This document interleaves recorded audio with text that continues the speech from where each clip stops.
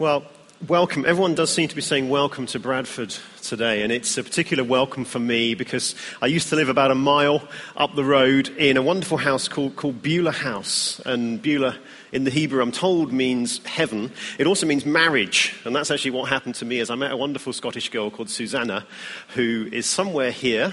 There she is, up in the balcony, with our 10-week-old son, James, and she dragged me up the road to Scotland, not in that order. Okay, so we went to Scotland first, and then James is here on his first holiday, and I'm going to be able to say to him in 10 years, son, do you know where you went for your first holiday?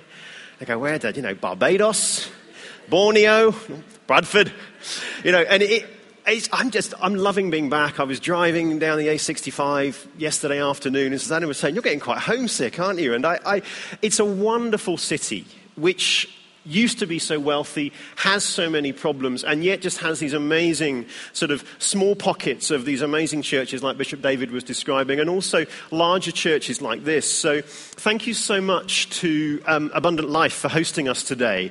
I just want to say it's a great venue and great people, and I'm going to pick up on that in a sec. But I've got a picture behind me of New Mill.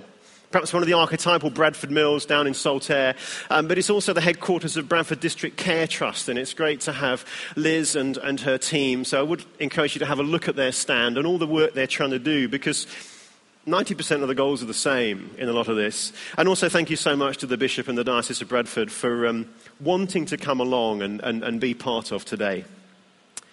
Just a word about the story of Mind and Soul. That's what I want to do in the keynote, is take you through the story. And it was in this very room in the summer of 2005 that it really began to bite for me. I'd come from 5 years of leadership in another church and had decided to come here really for a period of rest and recuperation. And there was a great temptation to default to type, to get involved. I could have started leading a small group or maybe sort of start mentoring people like I'd done in the previous church. And I did do bits and bobs of that, but actually, fundamentally, it was a space for me just to be. I was refreshed and I was encouraged. And in actual fact, I wasn't asked to do anything for the first year or so, which was fantastic from that point of view. I was just welcomed, a couple of skills used here and there, and just allowed to recover. And it was a strange period for me because I still do love the local church and everything that it stands for, but I wasn't hugely involved.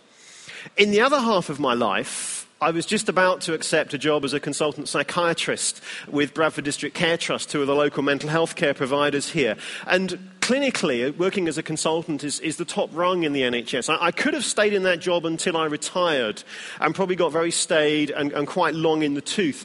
But for all my training, for the sort of 10 years of apprenticeship and the 5 years of medical school, I wanted to learn more about what it meant to be a psychiatrist. And most importantly, I wanted to join these two halves of my life together. And again, the trigger seemed to be at the start of 2006, again in this very room, where their sermon was from the book of Habakkuk. And Habakkuk might not be a typical sort of New Year's Sunday, here's the start of the year sermon. But what Paul the pastor here was saying was the opening words from Habakkuk. It's this, it says, "How long, O Lord, must I call for help, but you do not listen? Or you cry out violence, but you do not save?" And he went on to explain that Habakkuk had a beef, he had a complaint with God about some of the social injustices in the land and how come that the bad guys were getting away with it and the good guys seemed to be downtrodden the whole time. And we were encouraged to consider what was it that made us righteously angry? What was it that really got our goat and made us fire in our belly? And I knew that because I enjoyed my job, I could do it for a while, but the thing that was going to see me through in the long term was going to be the fire in my belly that would give my work passion and direction. And that really was when everything began to click for me. And I think I began to understand for the first time why it was I got really angry when I see people with mental health problems getting a bad deal. I was working with a medical student and he watched, I think, 40 casualty programs for a project. And every single time in these casualty programs, whenever anybody with a mental health problem was portrayed, it was either negatively or violently. And that used to get really angry because I hate stigma. I really do hate it. And God hates some stuff, and I hate stigma. I also knew why I was the person at medical school voted most likely to become a psychiatrist. Yes, I was. Took me a little while to get there, but I was voted that because I refused to boil things down to a simple medical answer or a one-line diagnosis. And I love the complexity of what I do in my work. I mean, we only really have, sort of unhappy, psychotic is the technical word, or perhaps bad or maybe impaired in intelligence. That's really about it in psychiatry. So the complexity comes in the richness of people's lives and the different causes and how it makes sense for them. And why is it that this person has got ill with this problem at this point in their lives? And I love the work that I do in that. And I also knew that these parts of my life were going to frustrate me if I tried to keep them apart, because I cannot deny the call that God has placed on my life to do medicine and not to work in the church. And I must not allow the NHS to try and do without the church. It can't hope to, it can't pretend to, and it can't afford to. And I think it's great we've got speakers from the NHS. And I just wonder, how many of you work for or who have worked in the NHS? A quick show of hands. Right, about half of you. Wonderful. I hope you get something that you can either resonate with or take back to your place of work. So Mind and Soul really is a story of the fusion of these two halves of my life. And the "and" is the most important word in the middle there. It's mind and soul. And many of us will have had a bit of training in our church, a bit of training about mental health. But let's bring the two together. Let's see how they fit together. And the story, the name of Mind and Soul, started about 5 years ago when I kept a blog. And for those of you who are not into the internet, a blog is a sort of online diary. And I just began writing in this once a week, twice a week, about my thoughts. And it was a story and some themes of stigma and of fusion of these two things, and also of hope that we might do something about it, began to emerge. And it's also the story of the people who read the blog. People from all around the world. We used to have, I think I had 300 or 400 people reading it on a regular basis and posting comments. And I was so encouraged by that, and also constructively criticized. And that was so important, to have good feedback on what I was saying. And then the story began to grow. Two old university friends who met, having not really seen each other for a few years, began to talk and realized that even though they had had very different journeys, they'd ended up in the same place with the same passion. So there was Rob, myself, who became a psychiatrist, and Will, who you're going to hear from next, who you might say he was a minister who became a pastor and really found himself in that. And then beyond that, it was the story of how we joined up with Jonathan Clark, who you met earlier, and the team from Premier Media Group. And we're going to hear Jonathan's story later on, but the resources of Premier Media have enabled us to organise conferences like this today, and some of the things I'm going to mention at the end of my talk. But it's not a new story. It's not a new story. So one of the things I began to do was have a look who'd taken this kind of walk, this kind of story before. And William Wilberforce is pictured here on your left. He'd been a member of Parliament since he was 21. But on his conversion to Christianity about 10 or so years later, he seriously considered giving it all up and becoming a vicar. Now, personally, I think, like me, he would have made a rubbish vicar, because I'm not particularly pastoral. Okay, you do not actually want me as your counsellor. I'm great as your psychiatrist, and I'm great at management and the leadership and that sort of thing, but you probably don't want me as your counsellor or your vicar. But he was torn between this dilemma of the sacred versus the secular. Do I stick with this vicar, or do I actually stick with where I'm passionate about, working with slavery? And if any of you have seen the film Amazing Grace, that is really one of his stories there. And am I going to take the natural or the supernatural? Am I going to take the cloth, or am I going to stand behind the cabinet box and try and sort all of this out? And it took a little old lady at a dinner party, one of the so-called Clapham saints, who said to him, "Mr. Wilberforce, I humbly suggest that you can do both." And it is so exciting when that kind of creative fusion happens. If you've seen Amazing Grace, you know what happens next. But I'm so excited that I spend a day a fortnight, one session a week, funded by the NHS to develop the Mind and Soul resources. That is so exciting, and I'm immensely grateful to NHS Lothian for allowing me to do that. And I have time and creativity within my calendar to try and bring spirituality into the local healthcare setup. And the local healthcare trust here have got a spirituality committee, and I'm going to be working with Shri and Rashid and also Mel from Hull in the seminar this afternoon. So when you bring the two together, it's so exciting. But it's not without opposition. It's not without opposition, partly from outside Christianity, from people who say, well, everything is rationalism and science, and that equals not God. They need to work on their logic on that one, but there is this division that just because you have faith, you can't have science. But sometimes there's also opposition within the church. And I think we're going to be saying some controversial things that I guess to a certain extent I'm preaching to the converted here today, but not everybody, I guess. And certainly when you perhaps go back to your churches or your networks and begin saying some of these things, you may get some opposition because we can be very dismissive, as the bishop was saying, of people who are mentally ill in our churches, saying things like they haven't got enough faith or they're not fit for ministry. I mean, it sounds like that guy was totally fit for ministry, despite the fact that there were some areas in his life where he needed help. And I've just put a picture up here of Jesus healing a man rather commonly and rather awfully called the Gerasene demoniac, otherwise known as Legion in Mark chapter 5. Now, he was naked, raving, and a self-harmer. That is not a good list to start off with. Yet my Lord chose to use him as an evangelist to the area of Decapolis. And it says there in Mark 5, all the people were amazed. All the people were amazed at this man. And as for me, I'm following Jesus, and I love it when things go full cycle, when people get into ministry. We're going to be hearing from Mike Bush later on. He got into this because he lost his father to suicide and had a nervous breakdown, and now he's teaching nationally on suicide. Isn't that fantastic? That is new life from death. That is Christianity, and I love it when that happens. Now, the church, as I say, can be dismissive of mental health services. And I just want to run through, he said, turning his paper over too quickly, 3 things that I think we cannot afford to do without. And, you know, we want to bring in God sometimes, and we want to bring in faith and say we can sort out all of the problems in the health services. But I just want to give you 3 examples of why I think it's really important not to chuck the baby out with the bathwater. The first is about medication. I'm doing a seminar later on Christianity and antidepressants.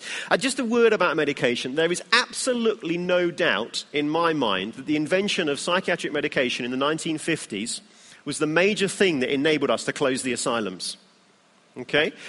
The social imperative may have been there from Pinnell and Shaftesbury and others 100 or so years before, but the thing that actually enabled us to still quiet minds was medication. There were people in there who were extremely psychotic, and that was help. People who were so depressed, and that was help, such that we didn't have to have, probably up at Linfield Mount, several thousand people at places like that. And also, I can't remember the name of the other place. Out Hyroids in Leeds, and also out towards Bingley. 3 large asylums in the area that we don't need to have anymore. And I think one of the main reasons is medication. Secondly, I think there's something amazing we can learn from the NHS about the social challenge it lays down. Now, you may think that you pay your taxes and it's about free and equal health care for all. That's not true. The NHS was not set up to bring free and equal health care for all. I'm just looking at Liz, who's our quality expert in the back there. But I think what she would say is that it is actually planned since its inception to preferentially target those who are stigmatized and dismissed often. It was always known that the rich would probably find their own health care. So the NHS is really there to work with the poor and the outcast and the lonely in our society. And I am proud to be part of an organisation that does that, and let's face it, sometimes puts the church to shame. Okay, so I'm proud to work for the NHS because that's its mission, is to bring equality, and in doing so it has to positively discriminate. And I think that's really exciting. The third lesson I want to touch on is I think that are the lessons that we've learned from psychology. There's been a huge movement in psychology throughout this century, starting with Freud. And although we may disagree at times with its authors, its foundations, its goals, I think we've got a huge amount to learn from how psychologists bring about change in the human mind. Sometimes in churches, like, for example, if this was a Sunday service, okay, and I was preaching a sermon, I can preach louder, I can turn the volume up, but that's about it, really. And a lot of people might get it. A lot of people may rebel against it, that's fine, but I'm interested in that group who can't get it from the platform. They need help from perhaps some of the other structures in a church, like small groups or the chance to discuss it over a coffee. And then there's going to be a group who need counselling, psychological help of some kind, and then can get it. And I think we've got a lot to learn from psychology. We mustn't just turn the volume up and shout more loudly at people. And I just want to recommend Greta's seminar this afternoon on Christian counselling and her stand, because the Christian Association of Christian Counsellors champion this. They really do champion this, and they want to be able to say, it's not just about turning up the volume, it's about good listening, good prayerful understanding, and increasingly teaching modern psychiatric skills such as cognitive behavioural therapy. But, if we're going to throw the baby out with the bathwater, that's not where the story ends, because psychiatry, sociology, psychology don't hold within themselves, I believe, the ultimate answers for mankind, even if they think they do. And to be sure, there is a vast amount of research on the fact that having a religious behavior and being spiritual is good for your mental health. And I'd encourage you to come to the seminar this afternoon on spirituality and the NHS, where we're going to look at some of that research. But the question is, what happens if you get more specific than spirituality and religion? What happens if you mention Christianity? And most importantly, what happens if you mention the J word, which is Jesus? And I think many of us will have had the experience of being able to talk quite a lot about God or a higher power or the importance of being part of a community like a church. But when you start mentioning Christianity or Jesus, things get a little bit more dicey. Now, as a scientist, I'm going to put my hand up and say there is no good evidence that Christianity is better than the other religions. Okay? Christians die at about the same ages as other groups who drink and smoke at similarly healthy levels. So you all drink and smoke at similarly healthy levels, don't you? But there's no advantage to your Christianity in terms of lifespan or anything like that. But what's being measured in those studies is often the trappings of religion, things like church attendance, participation in rituals, prayer. And it's not the healing relationship itself. So does Christianity, does that relationship with God, that relationship with Jesus, bring anything to our mental health? And I've put a picture up here by an artist from Glasgow called Peter Howson. It's of the third step of Alcoholics Anonymous. And the first 3 steps, just to remind you of these. Step 1, we admitted that we were powerless over alcohol and that our lives had become unmanageable. Step 2, we came to believe that a power greater than ourselves could restore us to sanity. And step 3, we made a decision to turn our will and our lives over to the care of God as we understand him. I suppose the question here is, how do we understand God? And what effect does that have on our mental health? Now, over the years, Alcoholics Anonymous has been changed into a secular model, and it works to relatively good effect. It's as effective as other things, such as medication for alcohol dependency or psychological models like motivational interviewing. The 12-step program are good programs. But some people, like Teen Challenge, mainly in the States and also to a certain extent in the UK, and people like St. John's Bowling, just down the road in Bradford, are beginning to re-Christianize the 12 steps, putting what we call the big fella back in.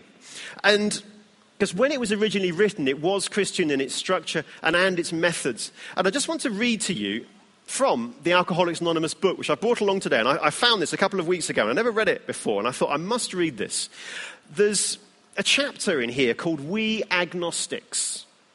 And it deals with people who perhaps have got as far as the third step, are looking to the higher power, but say, but I'm an agnostic. I'm an atheist. I don't believe. Listen to what they have to say. And they said, in the preceding chapters, you've learned something of the nature of alcoholism. And we hope that we've made clear the distinction between the alcoholic and the non-alcoholic. That's step 1. I am an alcoholic. If, when you honestly want to and you find that you cannot quit entirely, or if when drinking you have little control over the amount you take, then you're probably an alcoholic. That's step 2. Things are out of control. You cannot sort yourself out. If that be the case, you may be suffering from an illness which only a spiritual experience will conquer. But to the one who feels he's an atheist or an agnostic, such an experience seems impossible. Yet to continue means disaster. To be doomed to an alcoholic death or to live on a spiritual basis are not easy alternatives to faith. And I think that sums it up actually really well. They are not easy alternatives to faith if you are not a person of faith. This is a brilliant chapter, actually, about how you encounter God. We have so much to learn from this in perhaps how we introduce God to people. Because the story reads on, they're quite clear that the introduction must happen. The chapter reads and ends with a conversion by any other name. It says this, it says, what is this story that's just been told? But a miracle of healing. Yet its elements are simple. Circumstances made him willing to believe. He humbly offered himself to his Maker, and then he knew. And likewise, God has restored us all to our right minds. To this man, the revelation was sudden. In some of us, it grew more slowly, but he has come to us all who have honestly sought him. When we drew near to him, he disclosed himself to us. And what AA would say is, although you may start with God as you understand him, and at the starting point that really can be anything. I think the book is very clear, and the groups across the world are quite clear, and the groups who are bringing Christianity back into the 12 steps are very clear that the better you understand him, the further the journey will go, and the longer and the deeper and the more effective for change. Yet, we've got a fairly serious problem. This is called Alcoholics Anonymous. It's got a membership worldwide of several million people, yet most of them are anonymous. Most of them are not in church. Most of them wish to remain anonymous alcoholics. And I wonder why that is, because actually the 12 steps are no more and no less really than the gospel. Step 1, if I just change a couple of words. Step 1, we admitted that we were powerless over sin and that our lives had become unmanageable. Step 2, we came to believe a power greater than ourselves could free us from sin. And step 3, we made a decision to turn our will and our lives over to the care of God as we understood him, and so on. So why do we vilify people who have an alcohol problem so, when in actual fact, as the bishop was saying, we're all sinners? The 12th step of AA is spread the word. I think it's called the Great Commission, if you read the Bible. This is the same book and the same message by and large. A couple of cartoons behind me from a website called Asbo Jesus. Now, it's called Asbo Jesus because the guy who writes them said if Jesus was around today, he would have gotten himself an Asbo. And what he does is he says a whole bunch of stuff that needs to be said but is dodgy. So what would you say to the person in the top cartoon? It says there, some days I really do believe that at least 90% of the dark matter which is missing from the universe has actually made its home inside my head. If somebody came up to you and said that, what would you say to them? I'd be your friend. Fancy a beer? Come around, meet the kids. Or would you think, not quite sure how I would deal with that person? Or would you perhaps deal with them in the way in the bottom cartoon, this person who says, I'm scared. Someone gives them a verse. Perfect love casts out all fear. Perfect love casts out all fear. Perfect love casts out all fear. Perfect love. I'm still scared. Now, force-feeding Bible verses is not an answer to being scared. It may be true, but is it helpful? So we've got a problem there. And I think, Asbo Jesus, you'll find it on Google. I really recommend that. And just to sort of highlight the problem, let's have a look at this next graph. Premier have got a panel of over 200 church leaders that occasionally they ask questions of. And we emailed them around some questions just before the last conference. And we said to them, did you feel there was a problem with stigma against mental health problems? And the first set of bars here is their answers from the church. 60% believe there was significant stigma. Now, I think the church has come a long way in overcoming barriers like rich and poor and people from different classes and black and white. But the divide between the mentally well and the mentally unwell, I think, is still there. And I'm hopeful that the 20% who didn't feel there was significant stigma are blessed to pastor churches where this is talked about, where this is discussed, where there is actually a healing community. And the next set of bars is what they perceive there to be in society, stigma in the wider society, and it's an even more polarized picture. Almost all felt that there was significant stigma against mental health problems in society. And again, I hope this is true, that the churches are more friendly and more welcoming places than the rough and tumble of our inner cities. Because the world is in a fairly serious mess when it comes to our emotions. This web shot is from a site called We Feel Fine. Again, you'll find it on Google. It draws on website postings and blog postings made over the past few years. And it's great fun. You can go and have a play about it. And you just click on these various different things. And you can choose to examine stuff written about Alaskan men aged 40 in 1997, for example. And you will see things written about them. I did look for people in Bradford on a sunny day, but no, I'm joking. I wasn't actually going to put any actual quotes up because some of the language is a little bit choice. But what you find is that the people are talking, and the good news is people are talking, but they're talking anonymously on the internet, yet with honesty. And what we're finding is people are depressed and defeated and in despair. And this has to be something that the church has to listen to, because Jesus said he did not come to save the healthy, because the healthy don't need a doctor. He said he came to find the sick and the outcast and the dying and the lonely and the lost, the people who are going to write on their blogs anything but we feel fine. Thank you very much. We asked the panel what might work.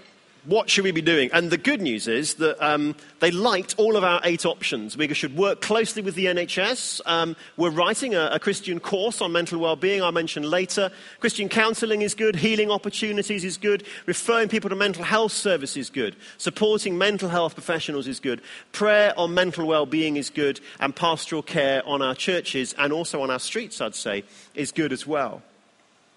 The bad news, the next slide, is that they all thought they were great. This is the number of people just comparing. Everyone thought these are really excellent things to do. Now, I take this as a license to recommend all of these things. I don't know if that's fair or just. One thing we'd like to do, if it's okay, is get you guys involved in some email-based research after this conference. Just send a couple of emails around, perhaps get some feedback from you initially, and then ask you some of these questions. I would love to get together a research panel of people who attend Mind and Soul conferences to kind of really get data on where we're at in the church with this. Would you be up for that? Those of you who do email, brilliant. That'll be great. Because I want to make sure that we're scratching where people itch.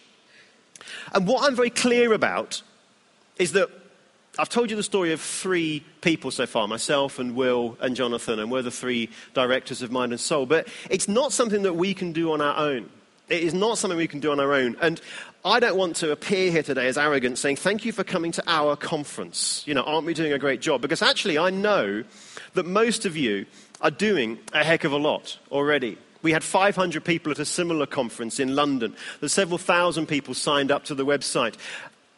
Now, I'll talk a little bit about the work we are doing. And when you came in, you saw a movie highlighting the website and some areas that you might have a look at, like our podcast and some of the articles. We've got a great search function. You can get regular emails from us. But I want to highlight 2 things. The first is a 6-week course that we're writing to introduce the whole area of emotional health. And if your church has ever run anything like the Alpha course or Christianity Explored or a Just Looking course, you can run the Mind and Soul course. It's very easy. Takes 6 evenings. What we're looking for this year is 50 churches to pilot this, and you'll be given a training day. You'll be given a DVD with all the talks on it. Now, you can do the talks yourself if you want to, or you can play the DVD, and also the manuals and the handbooks. So please come and talk to me afterwards if you're interested in piloting the course in your church, or have a look on the website, and there's loads on there about it. It's a sort of course where the sort of person might say, okay, I've done the Alpha course and I've become a Christian, but my head's still in a mess, and I want to know what Christianity's got to say about my stuff that I'm carrying, that I'm dealing with. The other area that I really want to try and promote in the second half of 2009 is some databases that we're going to build. And like I said, I know a lot of you are actually involved in various Christian mental health projects, counselling, but if you're anything like me, at times you probably feel a little bit like Elijah after having defeated the prophets of Baal, and he comes and he's in his valley and he's by himself and he's tired and he's not eating and he feels so alone. And that really, I think, is one of our main aims in having a conference like this, is to say, look, there's 700 of you in this room, okay? That is a lot of people. And God said that to Elijah. He said, I have reserved 7,000 in Israel apart from you. You are not alone. So please be encouraged today. Please talk to people. Please browse the stands. Tell us what you're doing. Email in. We'd love to hear all of the stories because there's so much going on. But it's lost so quickly. The conference is over, you're back home, you're back in your project, you drop in, you're counseling, thinking, am I the only person doing this? And I've got a vision for 3 databases. One is going to contain over 7,000 Christians who counsel. The 7,000 are reserved, and I believe there are 7,000 roughly Christians who counsel in this country. We know of about 3,000 because they're registered with the Association of Christian Counsellors, but there's a whole bunch of other people. Whenever I was speaking at a large student meeting a couple of months ago, and I said to them, okay, out of this meeting, anyone thinking about studying counselling at some point? And over half the audience put their hands up. Some would have been Christian counselling courses, some of them would have been secular courses, but I want to find the 7,000 Christians who are counselling in this country. I also want to find the 7,000 Christian mental health projects there are in this country. Now, I can name 10, 15 in Bradford, because I used to live here, drop-ins, counselling centres, detoxes, rehabs, befriending schemes, football teams. I can name 15, 20 in Bradford. I'm sure there's 50. I can definitely name the 50 in Leeds because most of them are on Network Leeds, and I'd recommend their stand as well.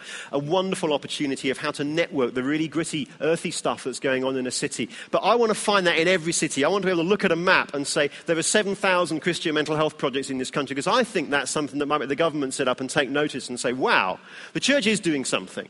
It hasn't lost its saltiness. And the last thing I want to do is get together a database of 7,000 churches in this country who are labeling themselves. You can have a little badge or something to put on the website, but just label ourselves and say, we are a mental health friendly church. This means that if you come to our church with scars on your arms, you will not be laughed at or ridiculed. If you come to this church with a learning disability, you will not be put in a pew by yourself.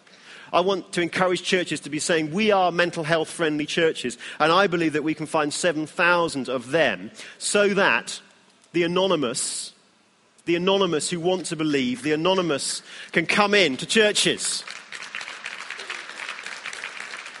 There are many who are anonymous who would like to join, and God knows we need the churches. So, 700 here today, that's 10 each from each department. Do you think you can manage that over the course of the next 12 months? Okay, that's all from me. Thank you very much.